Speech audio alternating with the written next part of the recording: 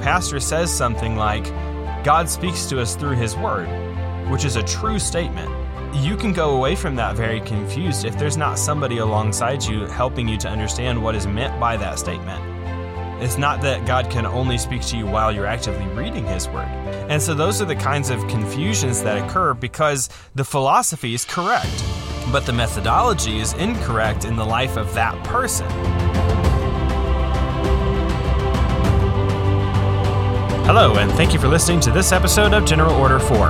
On today's episode, Pastor Stuart and I are going to be talking about how the Lord worked in our life to make our methodology of discipleship match the philosophy. Hello, and welcome to today's episode of General Order 4, and we are excited to start working on some issues at hand. The thing we're talking about today, we wanted to kind of give a little bit of our personal history and story on how the Lord has developed us in this idea of discipleship. And so one of the things that I personally began to notice in my own life was that the philosophy of discipleship that I had was not meeting the methodology that I had at that time, and the tools that were available to me did not quite meet up with what I was finding in Scripture and the ideas that I understood about discipleship and the philosophy that the Lord had given me through different mentors, through different teachers, and through what I was finding in God's Word. And the tools that I had in my hands were not fit for the job at hand. And so the same thing is true of Pastor Stuart. And so today we're just kind of going to go through a little bit of our history with how the Lord worked in our lives and in our minds to give us the tools that were necessary to match the philosophy about discipleship that we had. So, Pastor Stuart, I appreciate you being with me. It's good to be here with you today and looking forward to this discussion. Yeah, and so I wanted to just kind of throw the ball into your court and let you give a little history. I know we've done an interview with you before, and you've given some of that history, but describe for me, if you will, what the philosophy about discipleship is and really has been for quite a while, and then how the Lord equipped you with the tools that you needed in order to do that. Sure. In the circles that I was saved as a result of, the church that I was attending was a Baptist church, and the college that the pastor there recommended was a widely accepted Baptist college. Mm-hmm. As I was getting saved, as I was starting to understand the Scriptures, and I was starting to sense that God was calling me into the ministry, all of these circles, all these places had a clear understanding of the Great Commission as far as the gospel needing to go out, missionaries being sent out to start churches around the world, that we needed to support those churches, that we needed to see those people grow up and be Christ-like people.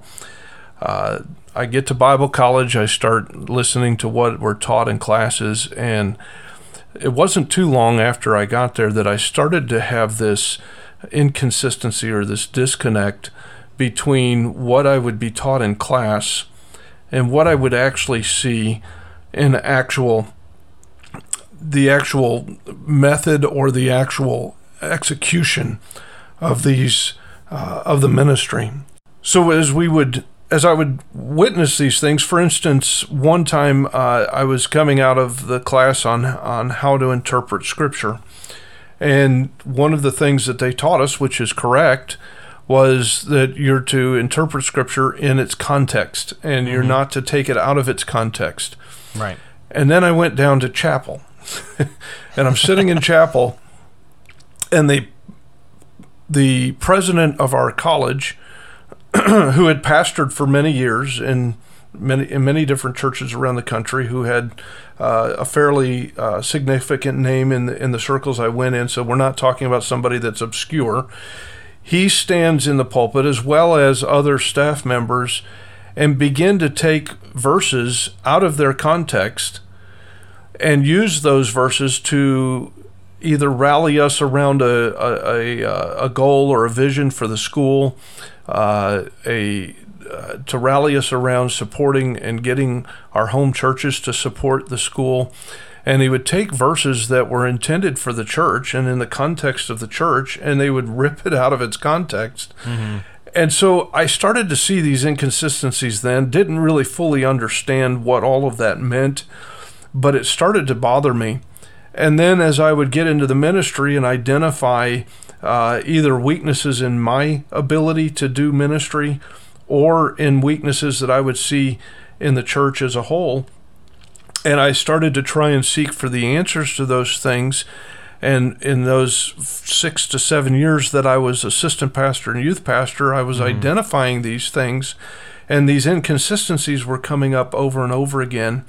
But then when I got to be the pastor and I started reading 1st and 2nd Timothy and Titus more regularly to make sure that I knew what I was going to be held accountable for, I realized that there was a big disconnect between how I was introduced to ministry over the years and how I had seen it modeled. Although the philosophy and understanding of discipleship is important, and the gospel is important, and missions is important, and all of these things are important, but I never saw it lived out until that time, and I started begging God, and that's when He brought, as I've told you before in earlier episodes, of how God brought the man that was there when I got saved, and he had since learned how to disciple. And then He also brought a friend, not back into my life, but had taught him how to disciple. And between the two of them, they started sharing with me a very practical tool and a practical model by which the church can accomplish what Christ modeled for us. And I trust that in our earlier episodes, we've established that the discipleship model is Christ's model. It is the scriptural model. And the wonderful thing is that as I began to understand this, as I began to practice it and began to implement it, it has solved so many of the concerns. It has liberated me as a pastor to focus on the important things and to be able to discern what those are. And a lot of the inconsistencies and a lot of the disconnects have been connected and now are not as much of an issue of taking things out of context, but it has helped me to be more efficient in my ministry. Not to say that I've arrived, because I haven't. There are still disconnects. There are still things that in the Western world, the way we do church, that I'm seeing that need to be adjusted or tweaked. But as God reveals those to me, we're open to His leadership. Again, not from mankind, but from His Word and from the leadership of His Holy Spirit. Yeah, I think I have a similar story, really. Maybe a little bit different than yours because we weren't exactly in the same circles. But I will say this: I think most people, if you ask them what discipleship is or what the purpose of discipleship is, they're going to have a similar answer because they have a philosophy that is at least very close to the philosophy that as Christians, we pretty much all, if we're taking a good look at the Scripture, we have a philosophy about discipleship that is leading people to Christ. I mean, that's you're leading them to Christ in salvation, and then you're continuing to lead them to Christ-likeness in discipleship, and that's really what we're after. The discipleship process is that of me taking you to Christ, taking you to Christ, taking you to Christ, until you bring yourself to Christ, and I don't have to be in the picture anymore, you know? In that teaching a man to fish, right? And I think all of us kind of hold that philosophy, but we don't have the practical tools to accomplish the philosophy because we've never been given those tools and we've never had the opportunity to have those things available to us. And so for me, the story was somewhat similar. I grew up in great churches. I grew up in church. I got saved at a very early age. Fantastic church. I still have a great relationship with the pastor that I grew up under who's still pastoring there. I've been in 3 different independent Baptist churches throughout my life. All 3 of them are very strong churches, and they hold things that are doctrinally true and solid, and they know why they believe those things. But the process of discipleship hasn't necessarily corresponded with the philosophy that they've held.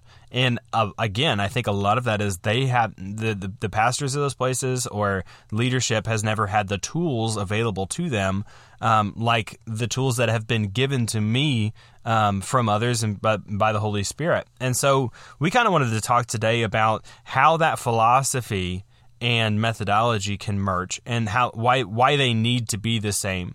You and I were talking before we started recording, and one of the things that we were talking about is how if the first generation has cracks in what they believe, the second generation has more cracks.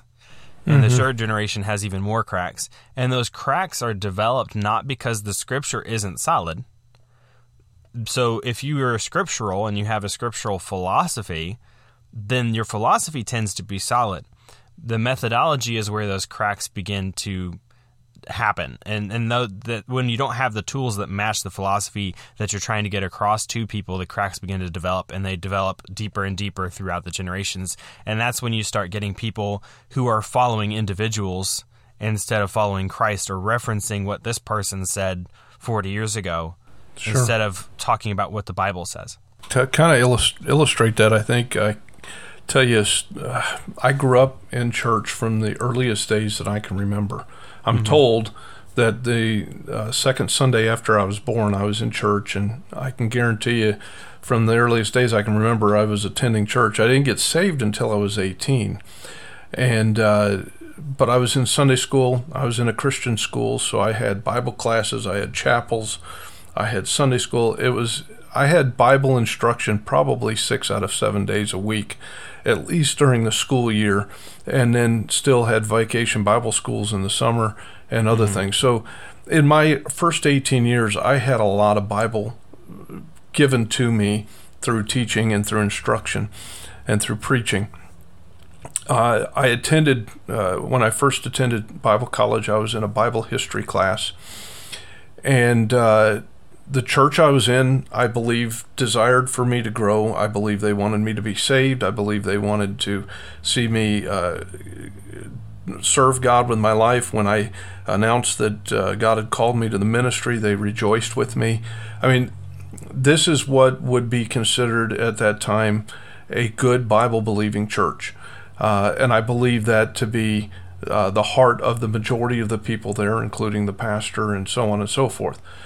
Where the disconnect came was that there was nobody when I got saved. I was there for another year, my senior year of high school, and I had nobody take me under the wing. I was involved in the youth department.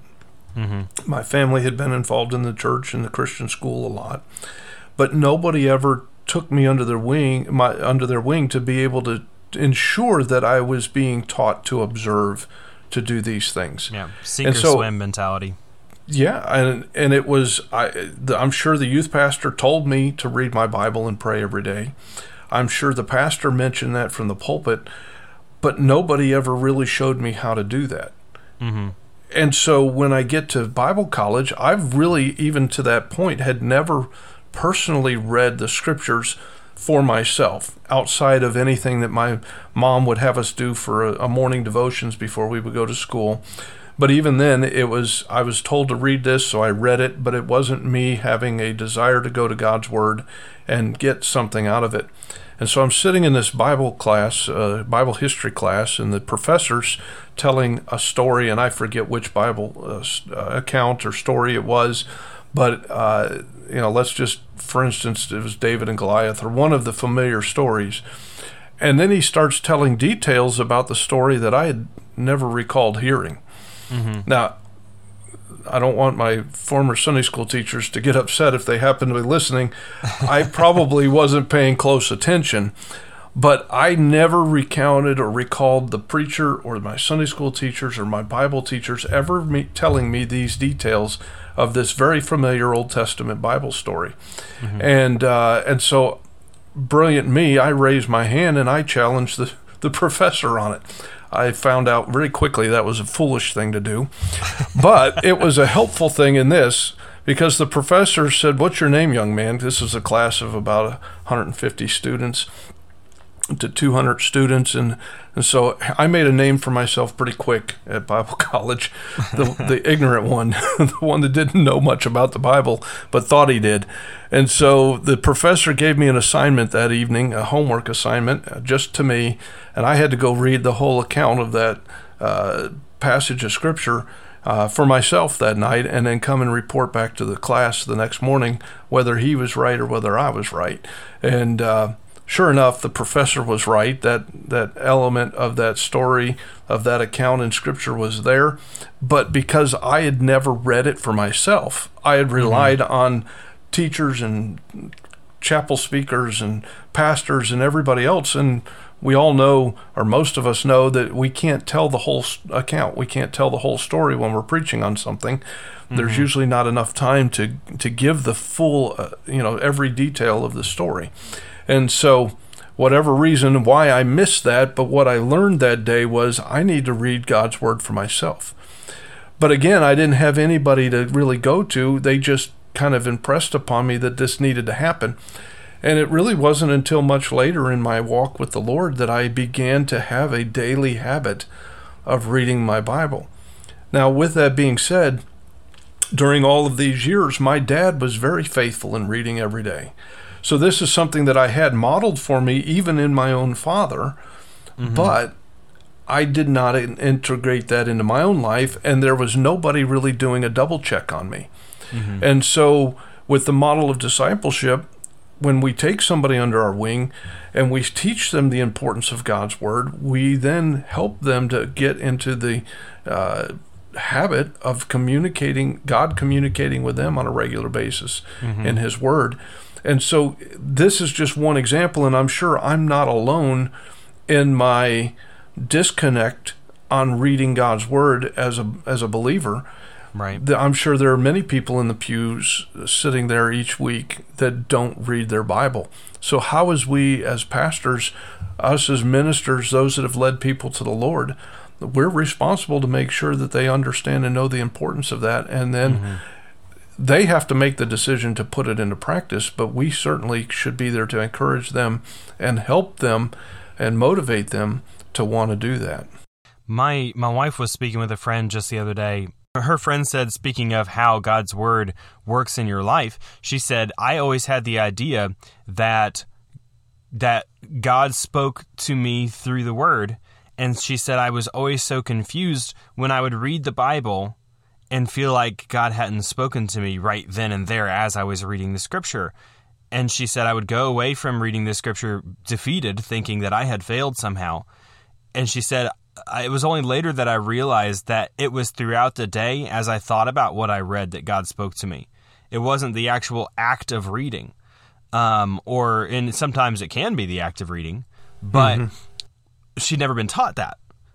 Meditation is more than just sitting down and reading the Bible. That is, it's something that develops in you as you sit and you chew on that, and as you consume that, and sometimes randomly throughout the day, passages of Scripture that haven't read recently, but just appear in your head, and the Holy Spirit put it there, and it's something that you're thinking about, and it can be a blessing to you and a help to you. But again, those are the kinds of things that should be taught to an individual, and they shouldn't run around feeling defeated because they didn't get something out of God's Word today, in air quotes. But if you're a baby Christian and you're going to church and the pastor says something like, God speaks to us through His Word, which is a true statement, you can go away from that very confused if there's not somebody alongside you helping you to understand what is meant by that statement. It's not that God can only speak to you while you're actively reading His Word, And so those are the kinds of confusions that occur because the philosophy is correct. God does speak to us through His Word. But the methodology is incorrect in the life of that person because someone hasn't taught them that the tools that they have in God's Word is not just while you're actively reading His Word, but all day long, all throughout the day, that Word is going to work in your heart and your mind. And that's just another example, again, of how the philosophy and the methodology or the tools haven't met or haven't merged like they should. And one of the things that when you were talking that illustrated that point, you were talking about how you were taught in Sunday school and you were taught in church. And that's what you were living your life on. But that isn't enough. And you would agree with that statement. Yes. I'm the same way. I didn't get serious about my Christian walk until late junior high school. And even then, I can't say that I was super faithful about reading God's Word on a regular basis. And that's become more and more of a thing in my life as I've gotten older and strive to follow the Lord. But I've been saved since I was a child. So, and again, the same story. I would get up early sometimes in the morning if I had to go to work, or I had a school event, or I was in detention, which they did before school. And but when I would get up, my dad was always reading his Bible. So I knew that he read every day, but I never applied it to my life. And I also never had anybody kind of take me aside and say, "What did you read in your Bible this morning?" Because there was no discipleship relationship for me. Sure. So the church and the pastors and my parents even had a philosophy of discipleship that was correct, but they did not have the tools in their tool belt to do that. And so one of the things that the Lord's done in my life, the Lord has put several men in my life that have been a help to me. You're one of them. But the Lord has put several men in my life that have been an aid to me in this way, because as I've gotten older, I feel like the Lord has given me a critical thinking type mind, where I naturally don't necessarily accept things at face value. I know a lot of people do, but that is just an advantage that I feel like the Lord gave me naturally. I don't accept things at face value. I want to see evidence. I want to see proof of things, which can also make you a doubter, right? Yeah. So there's a problem on both ends of the spectrum. But because of that critical thinking that the Lord gave me, the Lord also put people in my life to pair that. So at critical times in my life where I've had a problem or a discrepancy, or I've seen something that didn't seem quite right to me, the Lord has paired me with people that have been able to help me through Scripture work through that. And at a time in my life where I was confused about what discipleship was, that's when the Lord paired me with you. And so that critical thinking mind the Lord gave me, He also paired me with people that would help me through that. And that has been a blessing for me, that He's been able to show me some of these things. But I was seeing in my life discipleship talked about, but never actually done. And then I would read through the Scripture and I would see what Jesus did with His disciples and think, nobody does this. Or at least I'm not seeing it happen. Yeah. And then I would look at the Apostle Paul and I'd see what he did with Timothy and with Titus and with Silas and with others and be like, where is this happening? And on occasion, I would get a glimpse into that. Like I'd see a preacher who came in to preach at our church who would bring a young man with him that was kind of like joined to his hip the whole time. And I'd think, that's awesome. Where can I be that guy? You know? Yeah. But it was very rare. And I thought to myself, why isn't that happening? And so I began to question those things about discipleship. Is what I think about discipleship actually true? And what I found out is, yes, it is. The philosophy was right, but the tools that were available to me weren't matching with the philosophy that I had. And that's when God paired me with you and with other men that have encouraged me in this way and given me some of those tools to teach other people. For example, we could look at Psalms 119, 105, and probably most of us, if not many of us, could quote that verse. Thy word is a lamp unto my feet and a light unto my path. And we would say amen to that, and we would talk about how God's word has an importance in our life and all of that. But then the difference is that when you have a plan of attack, a intentional plan to disciple somebody, you're going to take them to a point where they actually live out that verse. And I have to be honest, early on in my walk with God, His word did not light my path. Mm-hmm. Now, it did in the sense that I was taught doctrine and I did learn things to do and not to do. But as far as it being a practical tool that when I had a question, when I needed to ask God for help, that I would actually take out His word and then look for the answer in His word, in the daily reading that I was doing, or the extended daily reading that I was doing, there was no practical connection with this verse and with the way I was living life, or the way I was helping others to live life as God put me into ministry positions. And so we see that he says, thy word is a lamp unto my feet and a light unto my path. Do we really believe that? Well, if I really believe that, when I ask God for help, I'm not going to then look to the world or to another human being for advice. I'm going to look to God's word. And if I do go to another human being, I'm going to go to a human being who's going to give me God's word on the matter, not what their opinion is or what their thoughts are. This verse is not a complicated verse to understand, but it's sometimes hard to put into practice when you don't have the tool. And one of the tools that we use when we disciple somebody is we actually teach them, how do you go to God's word? What is there? And we see in the Old Testament, God says to the children of Israel that I'm going to answer you according to the idols in your heart.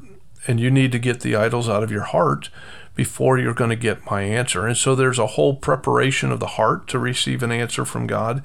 And then there's the practical application of how do I find God's answers in his word. It's not complicated. It's not mystic. You don't have to reach some, super spiritual level or anything like that. You just need to be showed how to do it. And unfortunately, I struggled a lot in my early Christian walk because nobody had showed me. But once they did, it was like, wow, this is simple. I mean, this is important, but it's not complicated. It's how do I go to his word? Earlier in this same chapter, we find that he asks the question and then answers it in verse starting in verse 9, verse 1, Psalm 119:9. Wherewithal shall a young man cleanse his way? By taking heed thereunto according to thy word.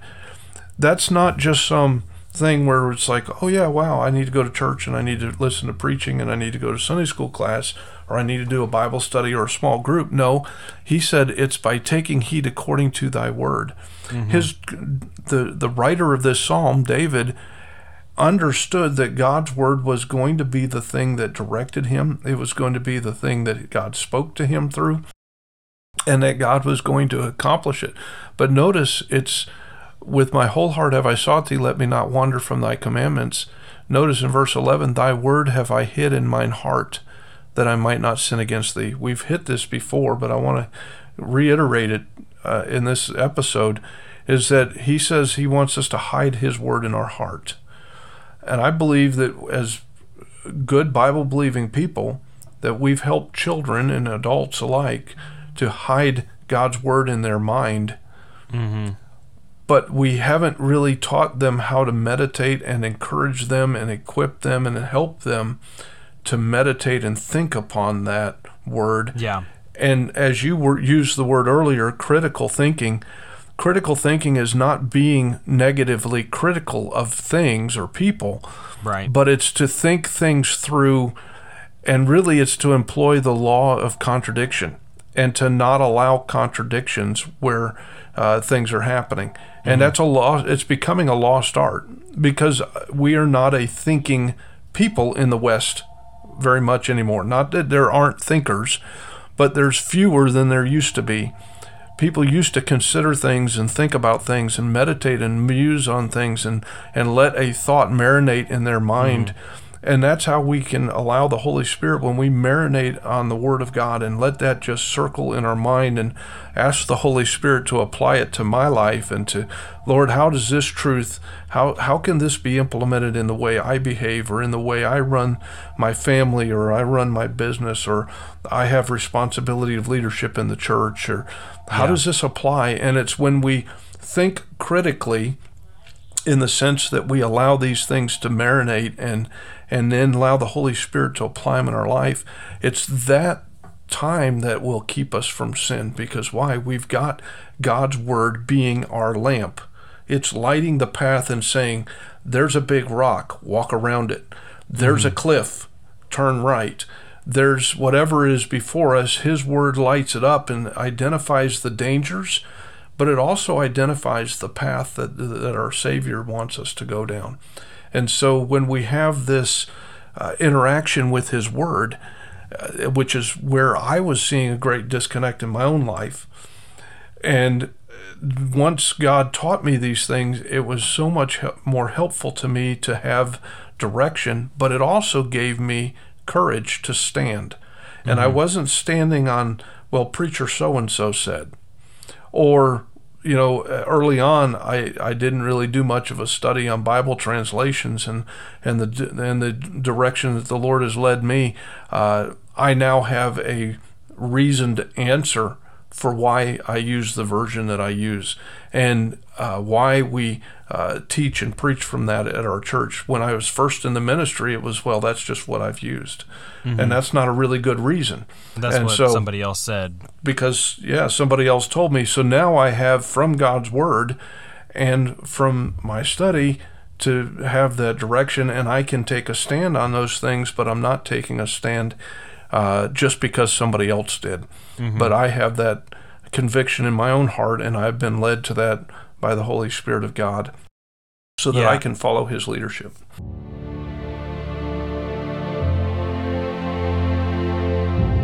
This has been part 1 of this discussion about discipleship.